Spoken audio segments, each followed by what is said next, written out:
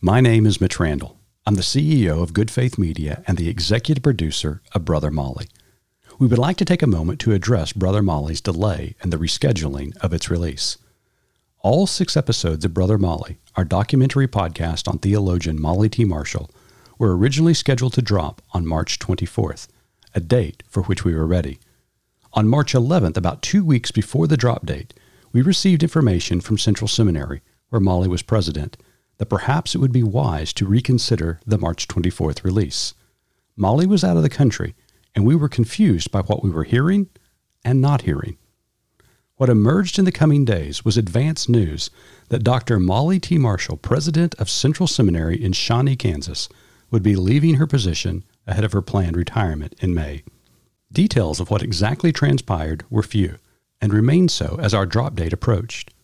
When March 24th arrived, and still without a public statement from either Molly or Central, we announced an unspecified delay with the podcast. About a week later, on Monday, March the 30th, Central Seminary released a statement saying the seminary's Board of Trustees had accepted the resignation of Dr. Marshall from all duties as president and professor of theology and spiritual formation. Cliff Vaughn, the podcast producer, and I had contact with Molly as news of her resignation was impending and then public. Internally as an organization, we debated what to do with the completed podcast. We decided to delay its release while we determined the best steps forward, and said so publicly. Brother Molly, a little over 3 hours of narrative podcast across 6 episodes, had been completed well before we had any knowledge of Molly's resignation. Our production spanned across 2019 and into early 2020, involving several production trips, archival research, narration, and interviews with more than 24 of Molly's friends, colleagues, and associates. Brother Molly is a podcast chronicling the life of an individual who had a significant impact within the Baptist tradition and theological education. The podcast focuses on Molly's life, her spirituality, and her impact on religion, theology, and people, and it's a story that continues to unfold. While we are releasing the original 6 episodes, we've given Brother Molly both this prologue as well as an epilogue. The epilogue is not necessarily the rest of the story, but some more of the story. A story about a flesh and blood child of God. A story about someone with demonstrated courage and vulnerability. Some have questioned our decision to release the podcast now or even at all, wondering if we are knowingly or unknowingly minimizing some kind of illegal behavior. We want to be clear that we have conducted due diligence while trying to respect privacy. Our finding, based on information we obtained, is that Molly's situation involves no illegal behavior. If we had any evidence that it did, we would not proceed with release of the podcast. So why release the podcast now? We maintain that there is an opportunity here, one that should speak to each of us, to engage the human dimensions of honesty and pain, strength and weakness, success and failure, pasts and futures, and how we behave when presented with information that contradicts what we believed or thought we knew. In the epilogue, you will hear from Molly, who spoke again after the public announcement with producer Cliff Vaughn. A word of caution, though. The epilogue makes no sense without the original 6 episodes, which explore certainty and humility, betrayal and forgiveness, grace and gratitude, achievement and loss. Good Faith Media has a responsibility to note that every interview in the original 6 episodes took place months before Molly's resignation. In addition, we were asked by a participant to be removed from the completed podcast. While we reserve our rights to the interviews, we have granted that request. Good Faith Media also needs to state that the production and the release of this podcast should not be viewed as any indication that we agree or disagree with any actions associated with Molly's resignation from Central. Simply stated, we have sought to be truthful, fair, responsible, and kind to all parties involved. Good Faith Media originally sought to produce and share a story about a pioneer of faith, which we did. Molly's life, like each of ours, has traversed peaks and valleys and been marked by joy and sorrow. Here now is Brother Molly.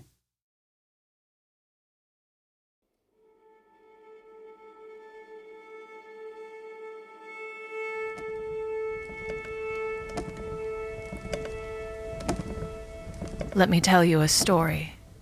The story of Brother Molly.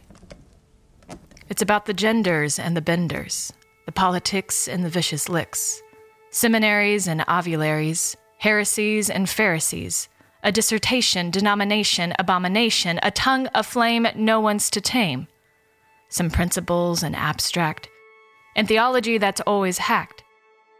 It's about a preacher and a teacher, a speaker and a seeker, a battle for the minds and a war of the kinds, Muhammad Ali and what's lost at sea, the three, the Trinity, being hated for thee, but for Dr. Green and a spirit unseen, for the Myanmars and those with scars, for the Winnebagos and the Delawares, the altar calls and the righteous stares, the gray hairs, blue hairs, no hairs, bobbed hairs, and rocking chairs, for the Queen Regents and the ladies in waiting, for all the truth little girls keep stating, with Betty and Gloria, the Apostle Paul, for all the pain inflicted from the fall. There she is. A flash of red across a border, a lit-up brain upset in order, the Benedictine's brother, the Benedictine's mother, retire on fire, across the earth, in the slow way, to love. To love, to love.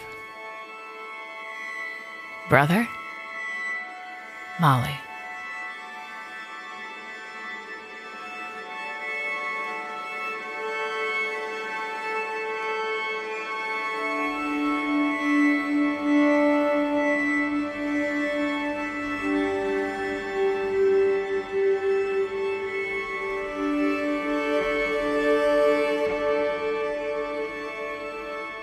From Good Faith Media, A Good Faith Story, Brother Molly, a narrative 6-episode podcast on Molly T. Marshall, a theologian, a professional and personal story of life and death and resurrection.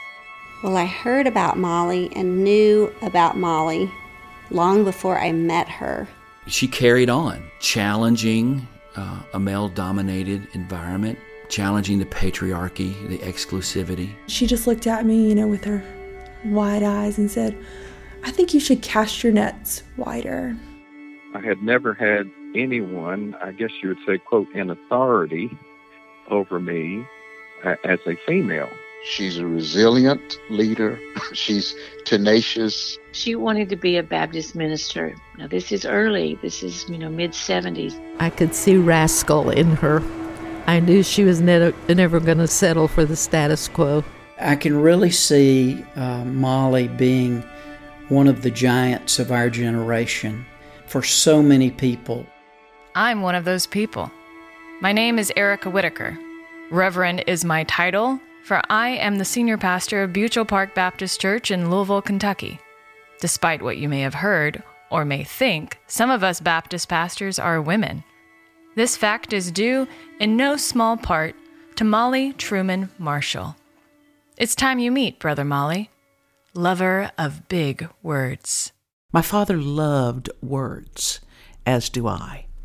I think you call that a sesquipedalian. Pneumatology, perichoresis, the imprecatory psalms. That was written as an etiological story.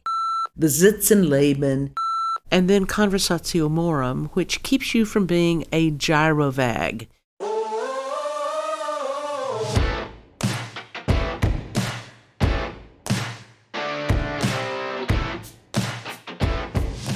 Did you catch all that? You're not alone if you didn't. But Brother Molly, a teacher as well as a president, will explain. So let's begin way back, at the very beginning. Episode 1, Queen Regent.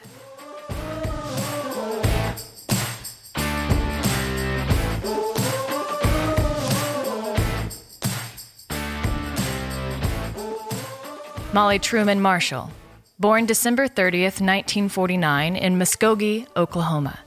a pioneer born into a pioneering heritage with family names like Burl Jackson Marshall, William Sherman Wiley, Jasper Newton Marshall. Ministers come from both sides of Molly's family, as do stories of being pioneer preachers in Indian Territory, of leading Oklahoma's first governor to faith in Jesus, of following God's call into the great Northwest, which just meant Lubbock. But these stories of faith about her pioneering people aren't just about Burl and Jasper. That is, only the men. There's also the one about Molly's great-aunt Clemma, Cora, Wiley, Ricks, Rogers. Let's just call her Great-Aunt Clem, who had gone to Louisville, Kentucky to attend the Woman's Missionary Union Training School. It was affiliated with the Southern Baptist Convention's premier seminary, Southern Baptist Theological Seminary, also located in Louisville. She sat at the back of the room in A.T. Robertson's Greek classes. The women were told not to say a word, that it was a privilege for them just to be able to overhear what was going on. But Great-Aunt Clem did it. She finished her training there exactly a century ago. So Molly's ties to Louisville go back, way back. But more on Louisville and Southern Seminary later. Molly in many ways builds her life among brothers, between brothers, beside brothers. Stories of Brother Burl and Brother Jasper. She's a sister in the middle of two brothers, one older, one younger. And there was, of course, always Brother So-and-so of First Baptist Church in Muskogee. Oh, brother, is Molly in a world filled with few women. But then again, there's always her mother. My mother, growing up in this ethos, was a very committed church woman. My father was a faithful supporter. I would think you could call me a church mouse. I was always there. My mother was active as a Sunday school teacher. She sang in the choir. She was very invested. My father was a quieter person, probably had more questions about faith than my mother, a thoughtful autodidact. That means he was self-taught. I had every encouragement. We were a vibrant Southern Baptist church, Baptist to the bone. Molly, like many Southern Baptist girls of this era, is a GA. That is, a member of the Girls' Auxiliary. GAs were created in the early 1900s by the Woman's Missionary Union of the Southern Baptist Convention. The goal? Cultivate a love for missions among young Southern Baptist women. If we get little girls learning the great mission stories, learning the ethos of what it means for a girl, a young woman, to serve in a godly way, then we will enhance recruits for the mission field. We will raise mission support. It was formative. I thought some of it was a bunch of hooey, actually. Why did you need to memorize the addresses of the Foreign Mission Board and the Home Mission Board and the Sunday School Board? GAs also reinforce typical gender roles. That's Susan Shaw, professor of women, gender, and sexuality studies at Oregon State University. She grew up a Southern Baptist in Georgia and later earned a doctorate from Southern Seminary in Louisville. And Susan, too, lived the glorious GA life. It wasn't only about missions. It was a missions mashup, part Girl Scout, part fairy tale, part beauty pageant. The white dresses and the crowns and the capes and the scepters, and then those god-awful levels, what were they, like maiden and lady in waiting? A girl would progress through the GAs in stages, with each stage carrying various accoutrements like crowns and capes, patches and bracelets, and of course, regal names. One started as a maiden, then moved to lady in waiting, princess, queen, queen with scepter, queen regent in service.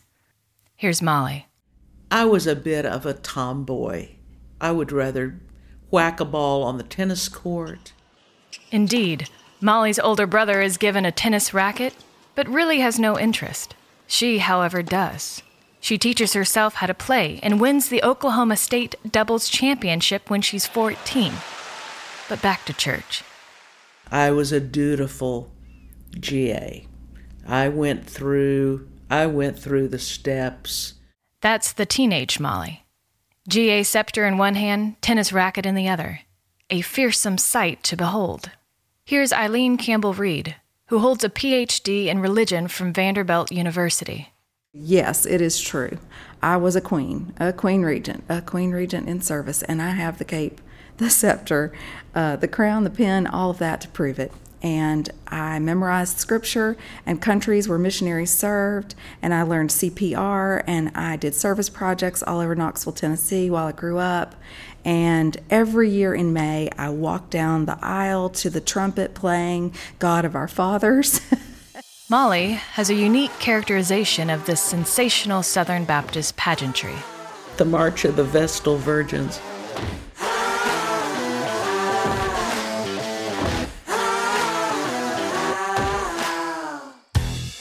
And every year I had little attendants, a boy and a girl who walked with me. I wore long white dresses. I knelt down and got each of the awards each year. And I, even as a college student, became an ACT Teens leader, and I walked other girls through the same process because it was part of the culture and totally in the water I was swimming in. I never thought to question it. I just did it. But the GAs, like most things, are complicated. Did GA culture reinforce traditional gender roles? Of course. But here's Dr. Campbell-Reed again. It also built a tremendous and beautiful pathway that I could walk toward my own call to ministry. It shaped who I was as a person in the world and a person who believed God was calling me to do something more than just, breathe the air. Let's consider the assessment of Oregon State's Dr. Shaw, who unpacks some of this in her book, God Speaks to Us Too, Southern Baptist Women on Church, Home, and Society. We all sort of laugh about all of that gendered stuff in GAs that we did, and yet at the same time, GAs is that place where when I interviewed the women in ministry for the book, the vast majority of them, when I asked, what made you think you could go into ministry, said, in GAs, they told me I could be anything God calls me to be.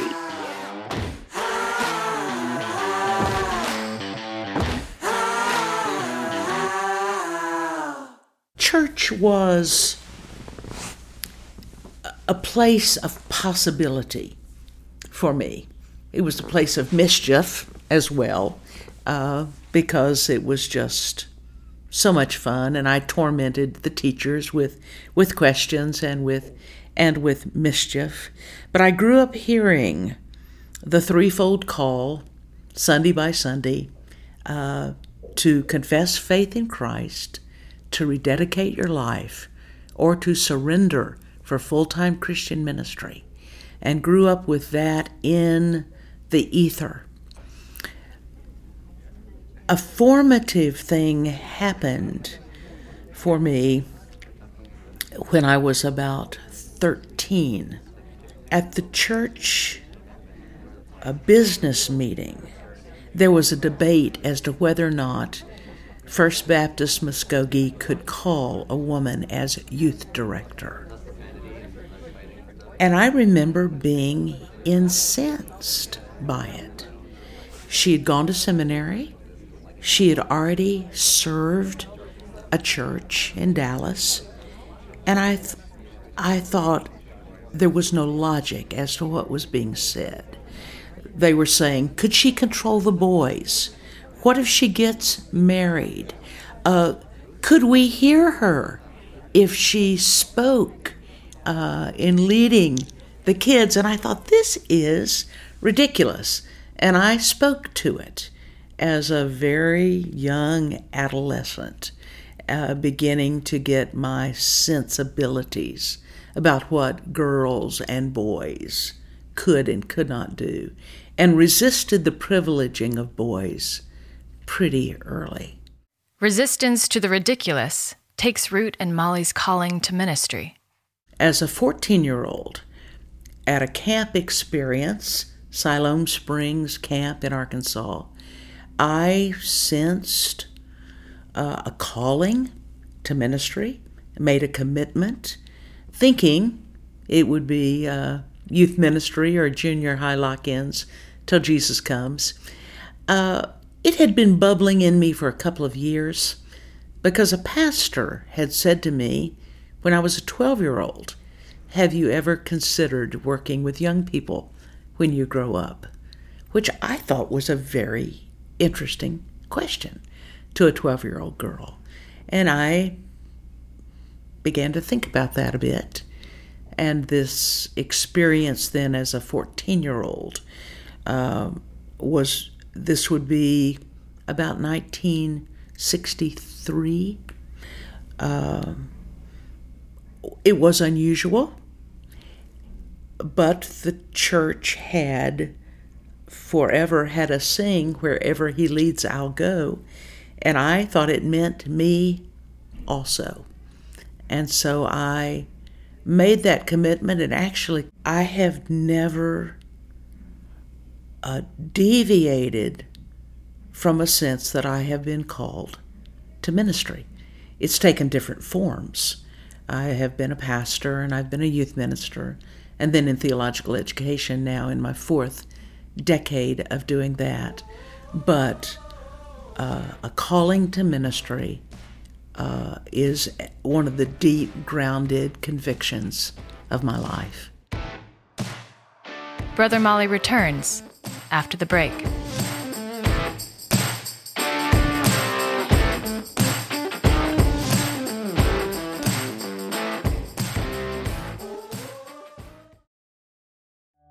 This is Mitch Randall, Executive Director of Ethics Daily.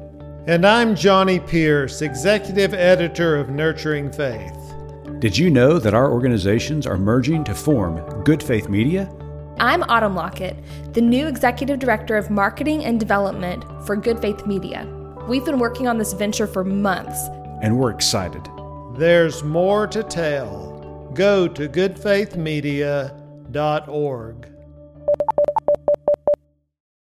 The Eula May and John Baugh Foundation recognizes the God-given dignity of every person and supports nonprofit organizations, including Good Faith Media, that reflect the love of Christ.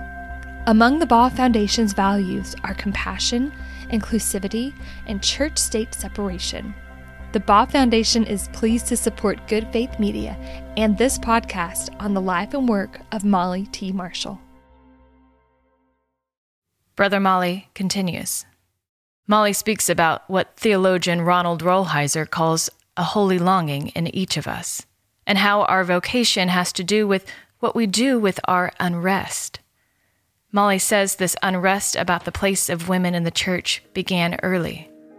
I figured out pretty early on everybody was called a minister but the youth director, who was female, and I would ask those unfortunate questions along the way. But I was also a pretty compliant, good daughter who didn't like to be too much of a troublemaker, although I began to see things. It is ironic that the church culture into which I was born produced me. But my ancestry, my temperament, my earnestness about faith also contributed. But there's also this reality that I grew up between two brothers, and as a pretty competitive little girl, an adolescent. And I guess I had a little Annie Oakley notion, anything you can do, I can do better. And so that's a part of it. The pastors really didn't quite know what to make of a person a female who was seeking to claim her rightful place. Molly is quick to put these pastors' responses in the context of the 1950s and 60s. These were godly folk, They just had a horizon that really did not indulge much interest toward women serving. And just to clarify Molly's position, her exposure to more conservative theologies is not all bad. For even Molly has said, I think everyone should start out with conservative scholarship and then get over it.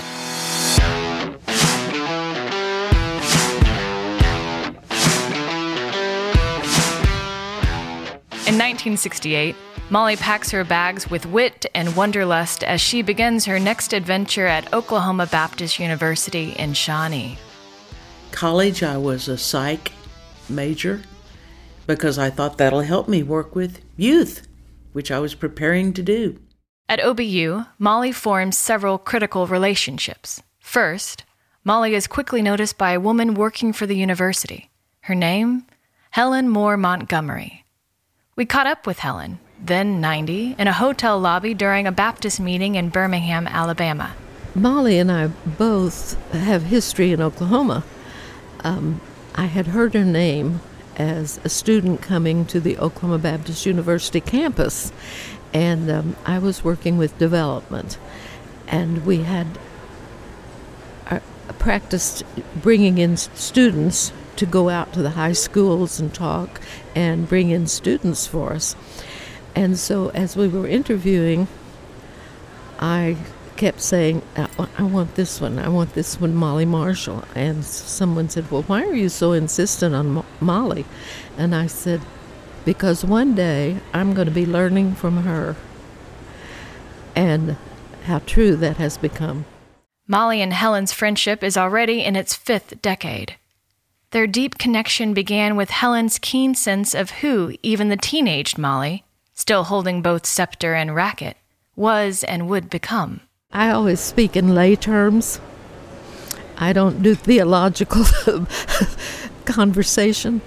What I saw in Molly was that she was very, very real as a student. She already knew herself. She was real. But what I saw that sparked my interest and kept my joy in meeting her and seeing her was that I could see rascal in her. I knew she was never going to settle for the status quo. Helen is right. Another significant relationship develops for Molly while she serves as a summer youth minister in Cushing, Oklahoma.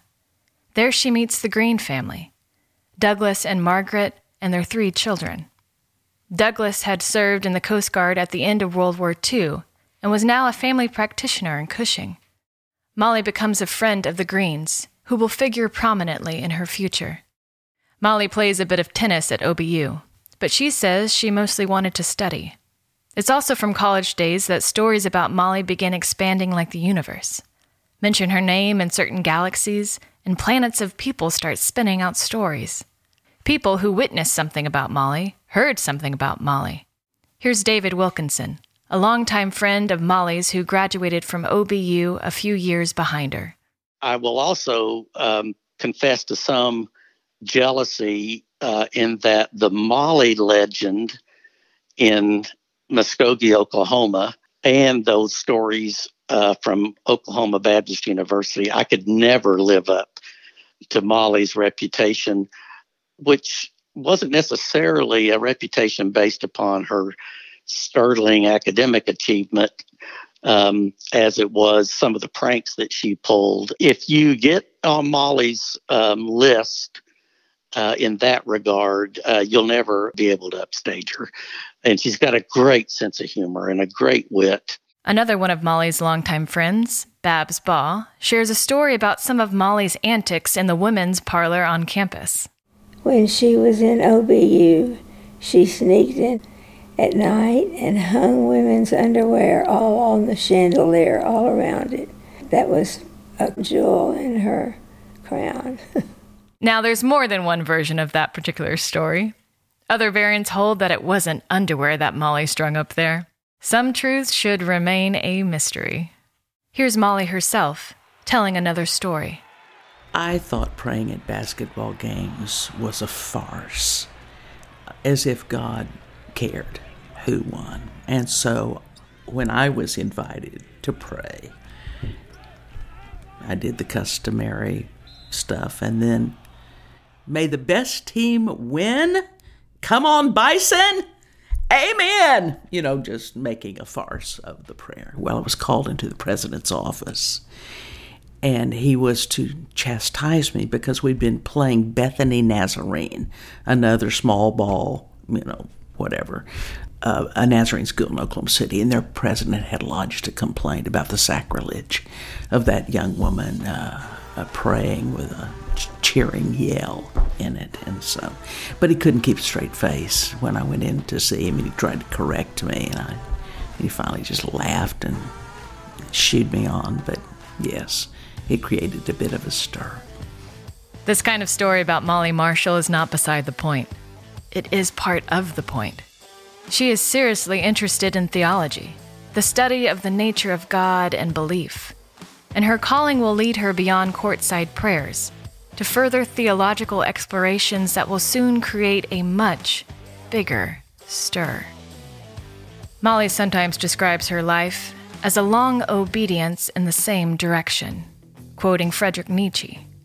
The direction of that long obedience would next point to Louisville, Kentucky, along the Ohio River, the same town that hosted Molly's great-aunt Clem, and birthed a young African-American man who loved to box, Cassius Clay, who would become the great Muhammad Ali, who slipped not just punches but cultural bonds, who won a gold medal in Rome.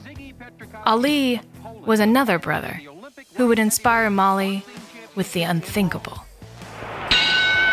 Cassius Clay of the United States comes out in the light trunks.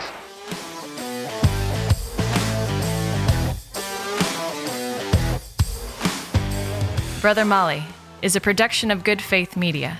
It's hosted by me, Erica Whitaker. It's written by Cliff Vaughn, with additional writing by me. Cliff Vaughn is the producer and editor, and Mitch Randall is executive producer. Narration recorded by Carter Harrell. Special thanks in this episode to Babs Ball, Eileen Campbell-Reed, Helen Moore Montgomery, Susan Shaw, and David Wilkinson.